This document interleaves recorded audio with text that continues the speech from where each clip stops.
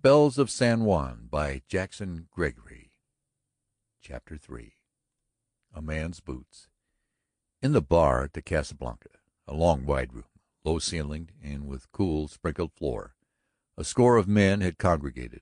For the most part they were silent, content to look at the signs left by the recent shooting and to have what scraps of explanation were vouchsafed them. And these were meager enough. The man who had done the shooting was sullen and self-contained. The dead man, it was the sheep man from Las Palmas, lay in an adjoining card room, stark, under the blanket which the large hands of Jim Galloway had drawn over him. When the clatter of hoofs rang out in the street, a couple of men went to the door. Coming back, "It's the sheriff," they said. Roderick Norton, entering swiftly, his spurs dragging and jangling, swept the faces in the room with eyes which had in them none of that humid glint of good-will which the girl at the arroyo had glimpsed in them. Again they were steely, angry, bespeaking both threat and suspicion. "Who is it this time?" he demanded sharply. "Bisbee, from Las Palmas," they told him. "Who did it?" came the quick question, and then, before an answer could come, his voice ringing with the anger in it, "Antone or Kid Rickard, which one?" He had shifted his rifle so that it was caught up under his left arm. His right hand, frank and unhidden, rested upon the butt of the heavy-caliber revolver sagging from his belt. Standing just within the room, he stepped to one side of the doorway so that the wall was at his back. "Was the Kid," someone answered, and was continuing, "Says it's self-defense," when Norton cut in bluntly. "Was Galloway here when it happened?" "Yes." "Where's Galloway now?" It was noteworthy that he asked for Jim Galloway rather than for Kid Rickard. "In there," they told him, indicating a second card room adjoining that in which the Las Palmas sheepman lay. Rod Norton, again glancing sharply across the faces confronting him, went to the closed door and set his hand to the knob.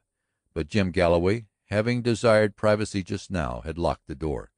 Norton struck it sharply, commanding, "Open up, Galloway, it's Norton." There came the low mutter of a voice, hasty and with the quality of stern exhortation, the snap of the lock, and the door was jerked open. Norton's eyes, probing into every square foot of the chamber, took stock of Jim Galloway, and beyond him of Kid Rickard, slouching forward in a chair and rolling a cigarette. "Hello, Norton," said Galloway tonelessly. "Glad you showed up. There's been trouble." A heavy man above the waistline, thick-shouldered, with large head and bull throat, his muscular torso tapered down to clean-lined hips, his legs of no greater girth than those of the lean-bodied man confronting him, his feet small in glove-fitting boots, his eyes prominent and full and a clear brown, were a shade too innocent. Chin, jaw, and mouth, the latter full-lipped, were those of strength, smashing power, and natural cruelty. He was the one man to be found in San Juan who was dressed as the rather fastidiously inclined business men dress in the cities. "Another man down, Galloway," said Norton with an ominous sternness, "and in your place. How long do you think you can keep out from under?" His meaning was plain enough. The men behind him in the barroom listened in attitudes which, varying in other matters, were alike in their tenseness. Galloway, however, staring stonily with eyes not unlike polished agate, so cold and steady were they, gave no sign of taking offense. "You and I never were friends, Rod Norton," he said, unmoved. "Still, that's no reason you should jump me for trouble. Answering your question, I expect to keep out from under just as long as two things remain as they are. First, as long as I play the game square and in the open. Next, as long as an overgrown boy holds down the job of sheriff in San Juan." In Norton's eyes was blazing hatred, in Galloway's mere, steady, unwinking boldness. "You saw the killing?" the sheriff asked curtly. "Yes," said Galloway. "The Kid here did it?" For the first time the man slouching forward in the chair lifted his head. Had a stranger looked in at that moment, curious to see him who had just committed homicide or murder, he must have experienced a positive shock. Sullen-eyed, sullen-lipped, the man-killer could not yet have seen the last of his teens. a thin wisp of straw-colored hair across a low, atavistic forehead, unhealthy, yellowish skin with pale, lackluster, faded blue eyes. He looked evil and vicious and cruel.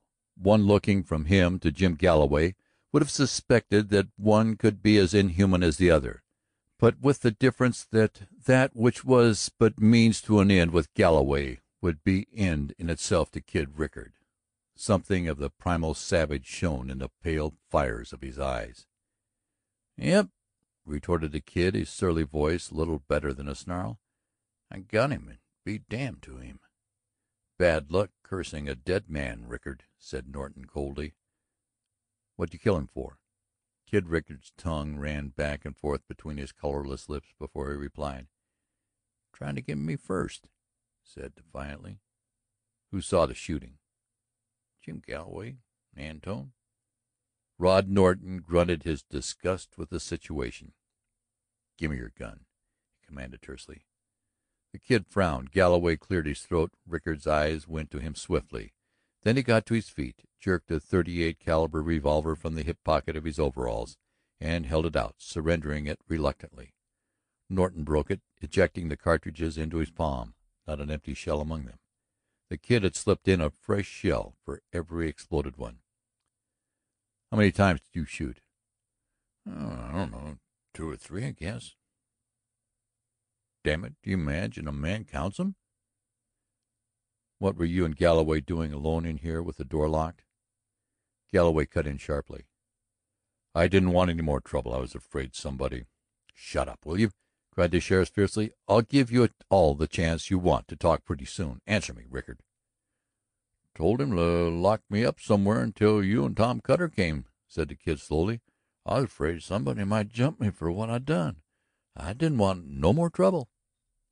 Norton turned briefly to the crowded room behind him. "Anybody know where Cutter is?" he asked. It appeared that everyone knew Tom Cutter, Rod Norton's deputy, had gone in the early morning to Mesa Verde and would probably return in the cool of the evening. Frowning, Norton made the best of the situation, and to gain his purpose called 4 men out of the crowd. "Want you boys to do me a favor," he said. "Antone, come here." The short, squat half-breed standing behind the bar lifted his heavy black brows, demanding, "Por qué? What am I to do?" "As you are told," Norton snapped at him. "Benny, you and Dick walk down the street with Antone. You other boys walk down the other way with Rickard. If they haven't had all the chance to talk together already that they want, don't give them any more opportunity. Step up, Rickard." The Kid sulked, but under the look the sheriff turned on him, came forward and went out, his whole attitude remaining one of defiance. Antone, his swart face was expressionless as a piece of mahogany, hesitated, glanced at Galloway, shrugged, and did as Rickard had done, going out between his 2 guards. The men remaining in the bar-room were watching their sheriff expectantly. He swung about upon Galloway. "Now," he said quickly, "who fired the first shot, Galloway?" Galloway smiled, went to his bar, poured himself a glass of whiskey, and standing there, the glass twisting slowly in his fingers, stared back innocently at his interrogator. "Trying the case already, Judge Norton?" he inquired equably. "Will you answer?" Norton said coolly. "Sure." Galloway kept his look steady upon the sheriff, and into the innocence of his eyes there came a veiled insolence. "Bisbee shot first." "Where was he standing?" Galloway pointed. "Right there." The spot indicated was about 3 or 4 feet from where Norton stood, near the second card-room door. "Where was the Kid?" "Over there." Again Galloway pointed, clean across the room where the chairs tumbled over against the table. "How many times did Bisbee shoot?" Galloway seemed to be trying to remember. He drank his whiskey slowly, reached over the bar for a cigar, and answered, "Twice or 3 times." "How many times did Rickard shoot?" "Not sure. I'd say about the same, 2 or 3 times." "Where was Antone standing?" "Behind the bar, down at the far end, nearest the door." "Where were you?" "Leaning against the bar, talking to Antone." "What were you talking about?" The question came quicker, sharper than the others, as though calculated to startle Galloway into a quick answer. But the proprietor of the Casa Blanca was lighting his cigar and took his time. When he looked up, his eyes told Norton that he had understood any danger which might lie under a question so simple in the seeming. His eyes were smiling contemptuously, but there was a faint flush in his cheeks. "I don't remember," he replied at last. "Some trifle. The shooting coming suddenly that way." "What started the ruction?" "Bisbee had been drinking a little. He seemed to be in the devil's own temper. He had asked the Kid to have a drink with him, and Rickard refused. He had his drink alone and then invited the Kid again. Rickard told him to go to hell. Bisbee started to walk across the room as though he was going to the card room. Then he grabbed his gun and whirled and started shooting. Missing every time, of course." Galloway nodded. "You'll remember I said he was carrying enough of a load to make his aim bad." Norton asked half a dozen further questions and then said abruptly, "That's all. As you go out, will you tell the boys to send Antone in?" Again a hint of color crept slowly, dully into Galloway's cheeks. "You're going pretty far, Rod Norton," he said tonelessly. "You're damned right I am," cried Norton ringingly. "And I am going a lot further, Jim Galloway, before I get through, and you can bet all your blue chips on it. I want Antone in here and I want you outside. Do I get what I want or not?" Galloway stood motionless, his cigar clamped tight in his big square teeth. Then he shrugged and went to the door. "If I'm standing a good deal off of you," he muttered, hanging on his heel just before he passed out, "it's because I am as strong as any man in the county to see the law brought into San Juan," and, for the first time yielding outwardly to a display of the emotion riding him, he spit out venomously and tauntingly, "And we'd have had the law here long ago had we had a couple of men in the boots of the Nortons, father and son." Rod Norton's face went flaming red with anger. His hand grew white upon the butt of the gun at his side. "Some day, Jim Galloway," he said steadily, "I'll get you just as sure as you got Billy Norton." Galloway laughed and went out. To Antone, Norton put the identical questions he had asked of Galloway, receiving virtually the same replies.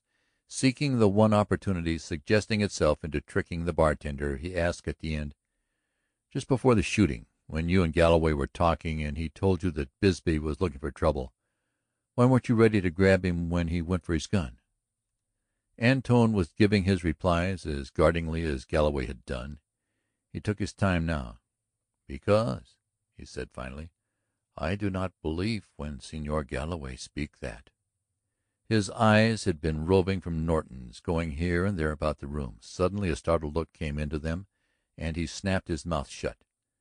"Go on," prompted the sheriff. "I don't remember," grunted Antone. "I forget what Señor Galloway said. What I say, Bisbee say, have a drink. The Kid say, go to hell. Bisbee shoot 1, 2, 3, like that. I forget what we talk about."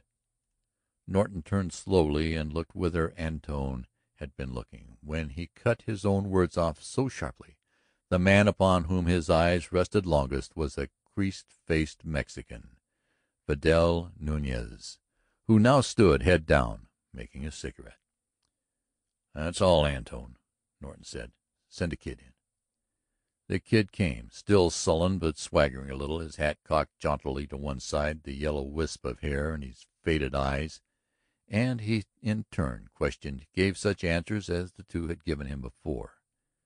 Now, for the first time, the sheriff, stepping across the room, looked for such evidence as flying lead might have left for him. In the wall just behind the spot where Bisbee had stood were 2 bullet holes. Going to the far end of the room where the chair leaned against the table, he found that a pane of glass in a window opening upon the street had been broken. There was no bullet marks upon the wall or woodwork. "Bisbee shot 2 or 3 times, did he?" he cried, wheeling on the Kid, "and missed every time, and all the bullets went through the one hole in the window, I suppose?" The Kid shrugged insolently. "I didn't watch him," he returned briefly. Galloway and Antone were allowed to come again into the room, and of Galloway, quite as though no hot word had passed between them, Norton asked quietly, "Bisbee had a lot of money on him. What happened to it?" "In there." Galloway nodded toward the card room, whose door had remained closed. "In his pocket." A few of the morbid followed as the sheriff went into the little room. Already most of the men had seen and had no further curiosity. Norton drew the blanket away, noted the wounds, 3 of them, 2 at the base of the throat and 1 just above the left eye. Then, going through the sheepman's pockets, he brought out a handful of coins, a few gold, most of them silver dollars and half dollars, in all a little over $50. The dead man lay across 2 tables drawn together, his booted feet sticking out stolidly beyond the bed still too short to accommodate his length of body. Norton's eyes rested on the man's boots longer than upon the cold face. Then, stepping back to the door so that all in the barroom might catch the significance of his words, he said sharply, "How many men of you know where Bisbee always carried his money when he was on his way to bank?" "In his boots," answered 2 voices together. "Come this way, boys. Take a look at his boots, will you?" And as they crowded around the table, sensing some new development, Galloway pushing well to the fore, Norton's vibrant voice rang out. "It was a clean job getting him, and a clean job telling the story of how it happened. But there wasn't over much time, and in the rush, tell me, Jim Galloway, how does it happen that the right boot is on the left foot?" End of chapter 3.